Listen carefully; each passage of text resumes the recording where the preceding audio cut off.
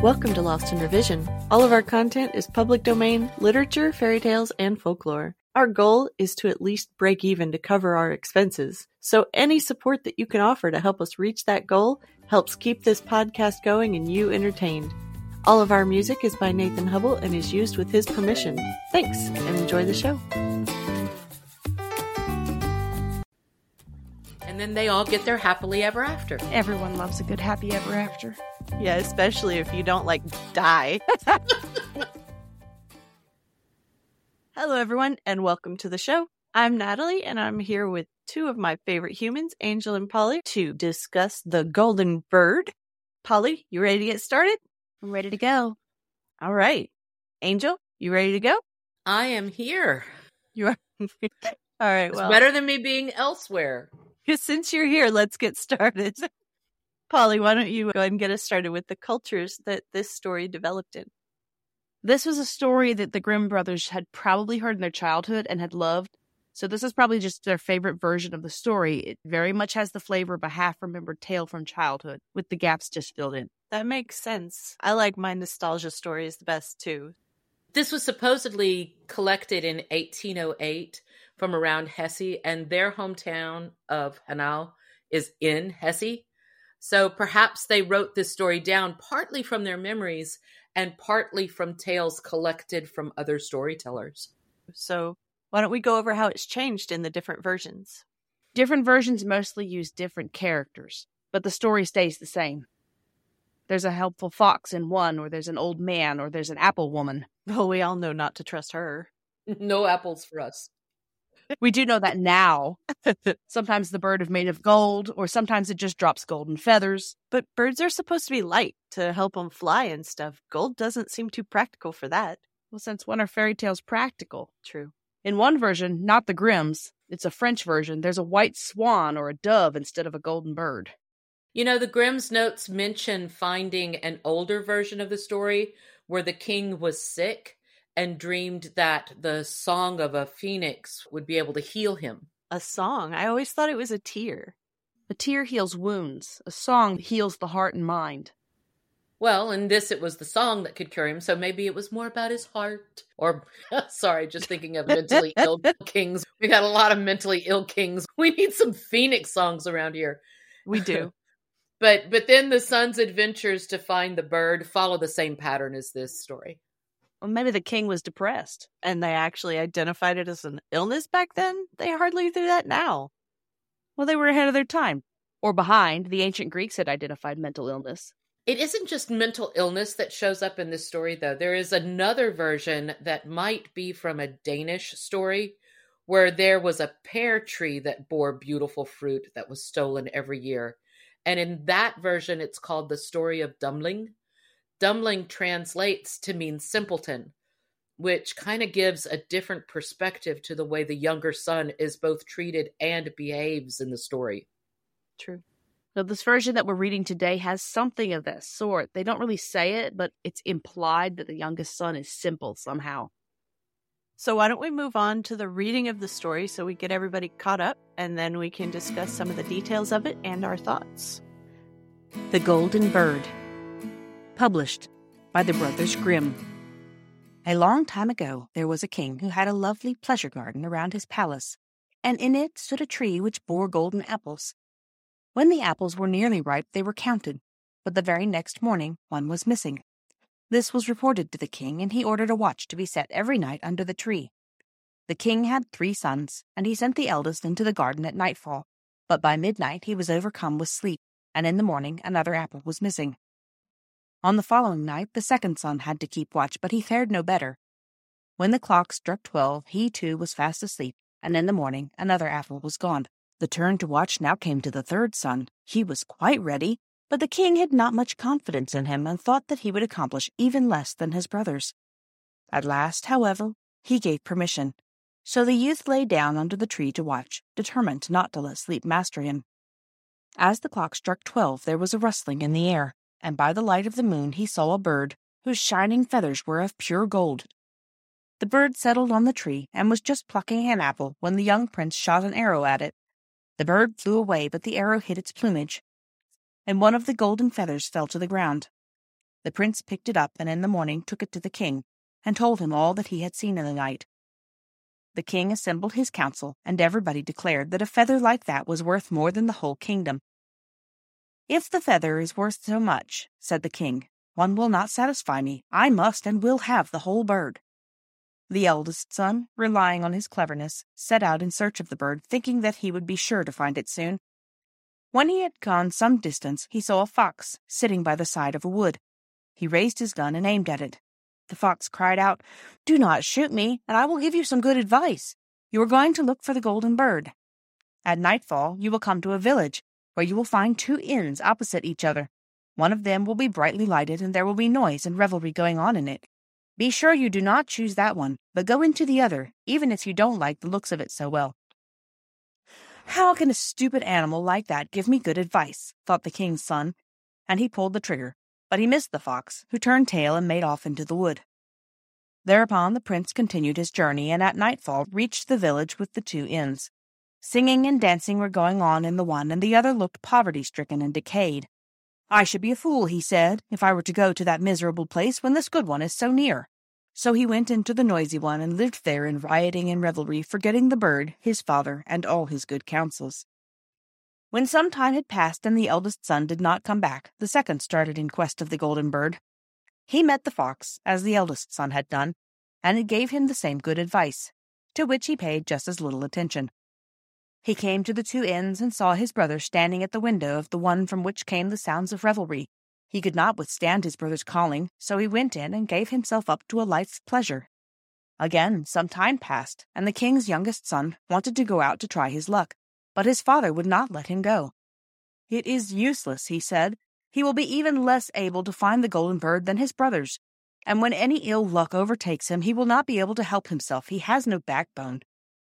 But at last, because the son gave him no peace, the king let him go. The fox again sat at the edge of the wood, begged for its life, and gave its good advice.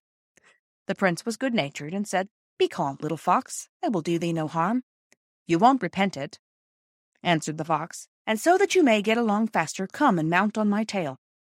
No sooner had he seated himself than the fox began to run, and away they flew over stock and stone at such a pace that his hair whistled in the wind. When they reached the village, the prince dismounted, and following the good advice of the fox, he went straight to the shabby inn without looking about him, and there he passed a peaceful night. In the morning, when he went out into the fields, there sat the fox, who said, "I will now tell you what you must do next. Walk straight on until you come to a castle, in front of which a whole regiment of soldiers is encamped. Don't be afraid of them. They will all be asleep and snoring. Walk through the midst of them straight into the castle, and walk through all the rooms. At last you will reach an apartment where the golden bird will be hanging in a common wooden cage. A golden cage stands near it for show, but beware, whatever you do, you must not take the bird out of the wooden cage to put it into the other, or it will be the worse for you." After these words, the fox again stretched out his tail, the prince took his seat on it, and away they flew over stock and stone till his hair whistled in the wind. When he arrived at the castle, he found everything just as the fox had said. The prince went to the room where the golden bird hung in the wooden cage. A golden cage was standing near by, and the 3 golden apples were scattered about the room. He thought it would be absurd to leave the beautiful bird in the common old cage, so he opened the door, caught it, and put it into the golden cage. But as he did it, the bird uttered a piercing shriek. The soldiers woke up, rushed in, and carried him away to prison. Next morning he was taken before a judge, and as he confessed all, he was sentenced to death. The king, however, said that he would spare his life on one condition, and this was that he should bring him the golden horse which runs faster than the wind. In addition, he should have the golden bird as a reward. So the prince set off with many sighs. He was very sad, for where was he to find the golden horse? Then suddenly he saw his old friend, the fox, sitting on the road. "Now you see," said the fox, "all this happened because you did not listen to me. All the same, keep up your spirits. I will protect you and tell you how to find the golden horse.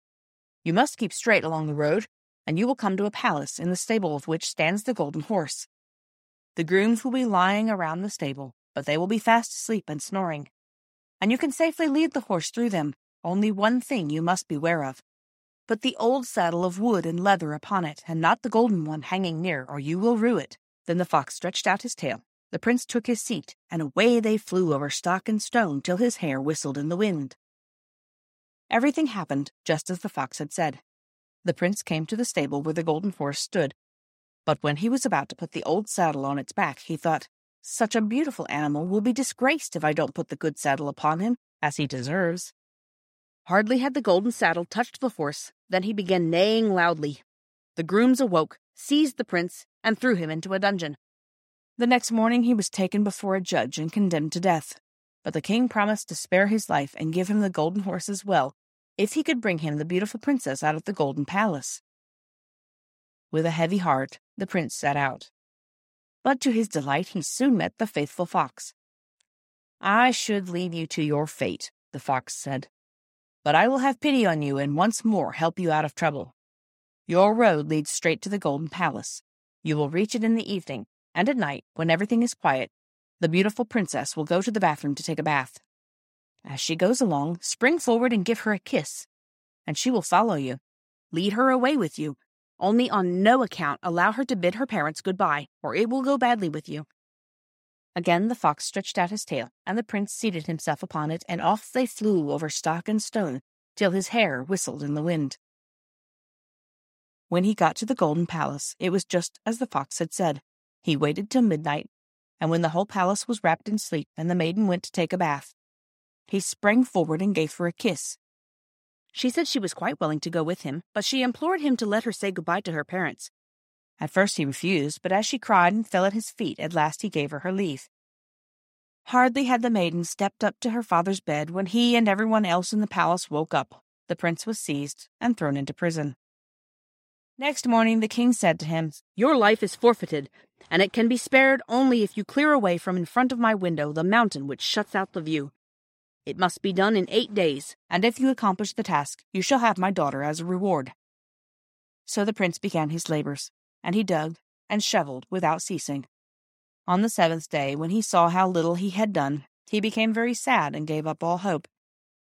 In the evening, however, the fox appeared and said, "You do not deserve any help from me, but lie down and go to sleep. I will do the work." In the morning, when he woke and looked out of the window, the mountain had disappeared. Overjoyed, the prince hurried to the king and told him that his condition was fulfilled, and whether he liked it or not, he must keep his word and give him his daughter.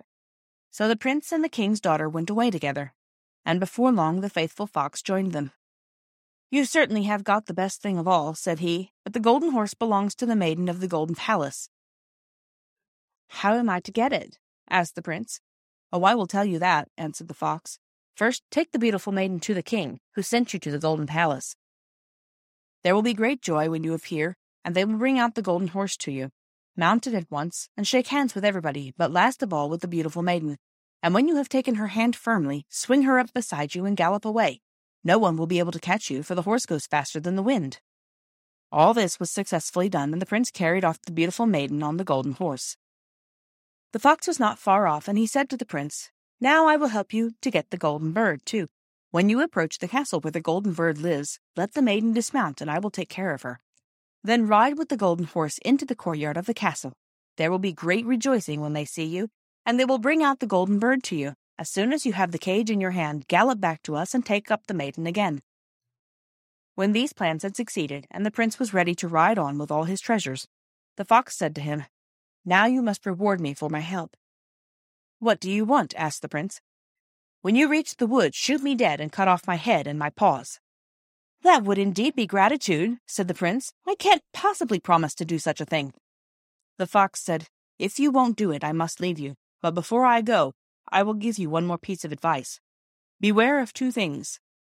Buy no gallows birds, and don't sit on the edge of a well." After saying this, he ran off into the wood. The prince thought, "That is a strange animal. What wings he has! Who on earth would want to buy gallows birds? And the desire to sit on the edge of a well has never yet seized me." He rode on with the beautiful maiden, and the road led him through the village where his 2 brothers had stayed behind. There was a great hubbub in the village, and when he asked what it was about, he was told that 2 persons were going to be hanged. When he got nearer, he saw that they were his brothers, who had wasted their possessions and done all sorts of evil deeds. He asked if they could not be set free. "Yes, if you'll ransom them," answered the people. "But why will you throw your money away in buying off such wicked people? He did not stop to reflect, however, but paid the ransom for them, and when they were set free, they all journeyed on together. When they came to the wood where they had first met the fox, it was deliciously cool there, though the sun was broiling outside. The two brothers said, "Let us sit down here by the well and rest a little to eat and drink." The prince agreed, and during the conversation he forgot what he was about, and never dreaming of any foul play, seated himself on the edge of the well. But his two brothers threw him backwards into it, and went home to their father, taking with them the maiden, the horse, and the bird. "Here we bring you not only the golden bird, but the golden horse and the maiden from the golden palace as our booty." Thereupon there was great rejoicing, but the horse would not eat, the bird would not sing, and the maiden sat and wept all day. The youngest brother had not perished, however. Happily the well was dry, and he fell upon soft moss without being harmed. Yet he could not get out. Even in this great strait the faithful fox did not forsake him, but came leaping down and scolded him for not taking his advice. "I can't leave you to your fate, though. I must help you to get back to the light of day." He told him to take tight hold of his tail, and then he dragged him up. "You are not out of every danger even now," said the fox. "Your brothers were not sure of your death, so they have set watches all over the wood to kill you if they see you." A poor old man was sitting by the roadside, and the prince exchanged clothes with him, and by this means he succeeded in reaching the king's court. Nobody recognized him, but the bird began to sing, the horse began to eat, and the beautiful maiden left off crying. In astonishment, the king asked, "What does all this mean?" The maiden answered, "I do not know, but I was very sad, and now I am gay. It seems to me that my true bridegroom must have come." She told the king all that had happened, although the two brothers had threatened her with death if she betrayed anything. The king ordered every person in the palace to be brought before him. Among them came the prince, disguised as an old man in all his rags. But the maiden knew him at once and fell on his neck. The wicked brothers were seized and put to death, but the prince was married to the beautiful maiden and proclaimed heir to the king. But what became of the poor fox?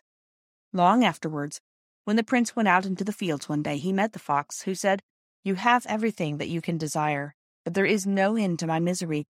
It still lies in your power to release me." And again he implored the fox to shoot him dead and to cut off his head and paws. At last the prince consented to do as he was asked, and no sooner was it done than the fox changed into a man. He was no other than the brother of the beautiful princess, at last set free from the evil spell which so long had lain upon him.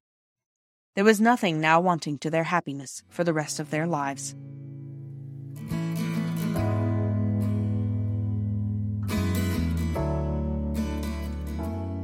Okay, now that we have the audience all caught up with us, what do you think the original lessons of the story were for the people who were telling it? There are so many lessons in this story. It is a lot to unpack. So, where do you want to start unpacking? Well, maybe at the beginning. It starts off with two lazy brothers who can't stay awake long enough to identify a thief, and then the brothers would rather go party than go about their assigned task. That definitely lends itself to some of the original lessons, because the first brother goes into the loud party, and then the second brother gets distracted from the wise advice of the fox by falling in with the peer pressure of his older brother, with him over there calling him, "Hey, come have fun, join me," and he forgets what he was sent to do. Then when it's the younger son's turn, he sees his two brothers, and it's like he's like, "Oh yeah, I'm definitely not joining them." And after the way they've always treated him, I can't say I blame him. Yeah, and seeing him there, he knew just why they had disappeared and not returned. The party was just too good with all the revelry. Revelry will get you every time. I think it says they lived there in riot and revel. They were in New Orleans. My mama always told me to stay away from New Orleans. Yeah, the brothers went to New Orleans. The younger son went to church. Mama would approve of that. The only thing the younger prince does remember is that he can't do what his father thinks he's going to do because he'll fail, and he can't fail. Yeah, and he realizes the brothers are stuck where they are in a way. They gave up on their task, and he's being stubborn about not wanting to be like them. Probably because he's been told his whole life that he should be like them. You know, what you said just a minute ago really struck with me when you said that he doesn't want to do what his father thinks he's going to do because he'll fail. That kind of makes me think that every time in his life that his father has said, "Oh no, you're going to do this. Oh no, you're going to do that." His father's pressure to be a certain way is what has led to him always failing. Well, I identify with being the problem kid, always trying to pretend that I was more like my brother. See, as a kid, I was always trying to prove I wasn't like my older sister. Well, maybe that's why my brother was the quote-unquote good one. I've met your brother. I have some fun adjectives for him. Cute, talented, funny, but good isn't one of them. Cute, yes, not really good. Well, things change when people grow up. I always wanted to be like my older cousin Mike, who also had ADHD and was, in my mind, a super rock star. He played guitar and he had rock posters on his wall. He was a success story that I could live up to. Yeah, I really didn't have any ADHD people that were close to my age. I was just stubborn enough to figure it all out. So let's go back to the story and stop talking about our mental health issues. Any other original lessons before we move on to the modern ones? Okay, so further on, you have all the soldiers who've fallen asleep while guarding the castle with the golden bird, and then the groomsmen who are all asleep and tending the golden horse. Maybe it's actually the golden creatures who caused the sleepiness. Ooh, the hypnosis of gold dulling the senses. The story is full of the usual greed and backstabbing expected from untrustworthy companions, which also reminds me that elements of this story are very similar to the trials of Hercules and also the story of the Golden Fleece. I always wondered, was the Golden Fleece actually made of gold? I always thought of it as more of a color. Well, the golden color in Greek mythology usually referred to having favor with the gods.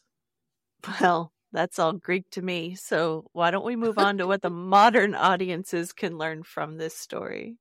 They all underestimate the youngest son, who identifies the thief as the bird. But he was the most successful character. Even the king at the end, who gives him the impossible task, thinking he'll never succeed. As the youngest of three, I was highly insulted on behalf of the third prince, in the way that everyone was always saying they didn't trust him to be able to accomplish the tasks. I feel that. You and I both know how it is to have a child who's underestimated by people. I feel like the story was maybe originally told by someone who had a simple person in their life or in their village, and told the story to illustrate how they could be part of everything. The slurs against the younger son in the story definitely reflect more of the general attitudes of the public about young people who are mentally challenged. What makes this story unique is how he overcomes the challenges, with the help of a patient mentor who never gives up on him, but mostly it's due to the quality of his good and pure heart. That's what makes him win in the end. So I feel like this whole story is about the prince that no one thinks can get anything done, and then he does. Because he has someone who believes in him and helps him along the way, and that's the fox. Yeah, I mean, the boy makes mistakes in the story, but at least he tries to listen to the good advice. At what part? He gets it wrong every time after the end. Yeah, but he doesn't let that stop him. He's so used to getting things wrong that he doesn't let that be his reason to fail. He doesn't see making a mistake as having failed. He just goes, oops, do-over. He needed simple directions with fewer steps. Yeah, I get that. Every time I try and take verbal instructions or directions, if it's more than 2 steps, I either have to write it down or ask for a Google Map location. And as sometimes happens, in the end, his helper just does it for him because he's reached his limit. Yeah. I'm surprised he didn't reach the end of his patience much earlier. That poor boy just kept making the wrong choices. Not for greed or anything, but I did keep feeling like, oh, honey, not again. Yeah. Well, I think the fox saw his good intentions from the start and kept on just giving him more chances. But the prince was trying to prove himself to his father. That's all he wanted, was to show his father that he could succeed. With brothers like he had, showing his father he could succeed was not an easy task. Yeah, they didn't even want him to succeed. They attacked him when it looked like he might do better than them. For him to succeed would definitely be embarrassing for them. And I couldn't believe it when they not only tried to kill him, but then set guards to keep him from returning to the castle, just in case he survived. Yeah, well, at least the other set of siblings get along. The fox is really cute when he mentions that his sister is the best thing of all. Still a thing with no name, but he appreciates her, kind of like my brother appreciates me. I'm so glad my brother loves me. He's not going to push you in a well. Not on purpose, at least. Well, he can't help but recognize you. You do look just alike. None of this poor guy's family recognized him in the end. It was the bird and the horse and the girl that he rescued who were able to see through his disguise. Well, my bird would for sure be the one to recognize me. Nuggies would start biting you, which yeah. is better than what happens to the older brothers. Though the father putting them to death for their wickedness makes me wonder about the family dynamics even more. I mean, this is seriously dysfunctional. Yeah. In modern times, the parents might just cut them off financially rather than cutting them off, decapitatedly. I think in a modern retelling, it would be presented in a way that focuses on the capabilities of neurodivergent individuals. While it is rather insulting in a way, how he's treated and shown, this gentle and true heart that he has that allows him to be the hero, but this could be reformatted into an amazingly positive lesson. Maybe we should write one. Working at a school, I often see the divergent kids get shunted aside or ignored and underestimated, sometimes even babied. I'm fortunate enough to work in a school program where I see the opposite. A lot of the neurodivergent students on my campus are celebrated and have the chance to really excel. I can't tell personal stories, but they just make me cry. I've seen some beautiful stuff. It makes my heart just get all mushy sometimes. And it's kind of sad at how rare that happens. So yeah, with all of our different experiences, we probably could write a revised story of this. Next up, modern rewrites. Wait, I thought we were trying to back up from the modern rewrites. Yeah, but ours are going to be so much better and completely unsanitary. We keep all the original blood and violence, but recognize everyone's basic humanity or personhood for the random victims of transformation spells. Speaking of violence, let's talk about the fox. He is the real hero here, yeah? Yeah, there's your blood and violence. Oh, thank you, Fox. How can I repay you? Cut off my paws and head. Excuse me, but death isn't generally looked upon as the best way to say thank you. Well, that is why he had to wait so long. I'll still never understand why he would want to be human instead of staying a fox. What is so miserable? Well, not everyone wants to be a hag in the woods. But perhaps the prince had a sense of duty to his subjects. With his sister married to a neighboring prince, that left him as the heir to what might be perceived as a fairly irresponsible king. Relatively speaking, if this is the case, he's one of the best examples of royalty we've seen because he cares about his subjects. But the fox never gave up on the prince. Maybe his kindness is why the fox set him up with his sister. The prince was too kind to kill the fox with no reason. In this case, the fox's death was his release, which is pretty dark from a perspective of looking at mental illness. Well, it wasn't that sort of release. He doesn't, die. He just changes back into a man again, and then they all get their happily ever after. Everyone loves a good happy ever after. Yeah, especially if you don't, die. Happily ever after to everyone. You can find us on your favorite app, YouTube, Facebook, Twitter, for as long as it lasts, Instagram, and anywhere else you listen to podcasts. Check us out on Patreon for even more content. Thanks for joining us today. Check us out on Patreon. You can help us meet our small goal of breaking even and covering our expenses. Your support helps pay for all of the things that podcasting requires and helps keep this show alive and growing. If you can't afford to support us financially, go give us a good review, subscribe or follow, and share with your friends and family. Feel free to fact check us and offer suggestions to make our show better for you. You can also send us an email at lostinrevisionpodcast@gmail.com. There's a lot more waiting for us all at the end of the road.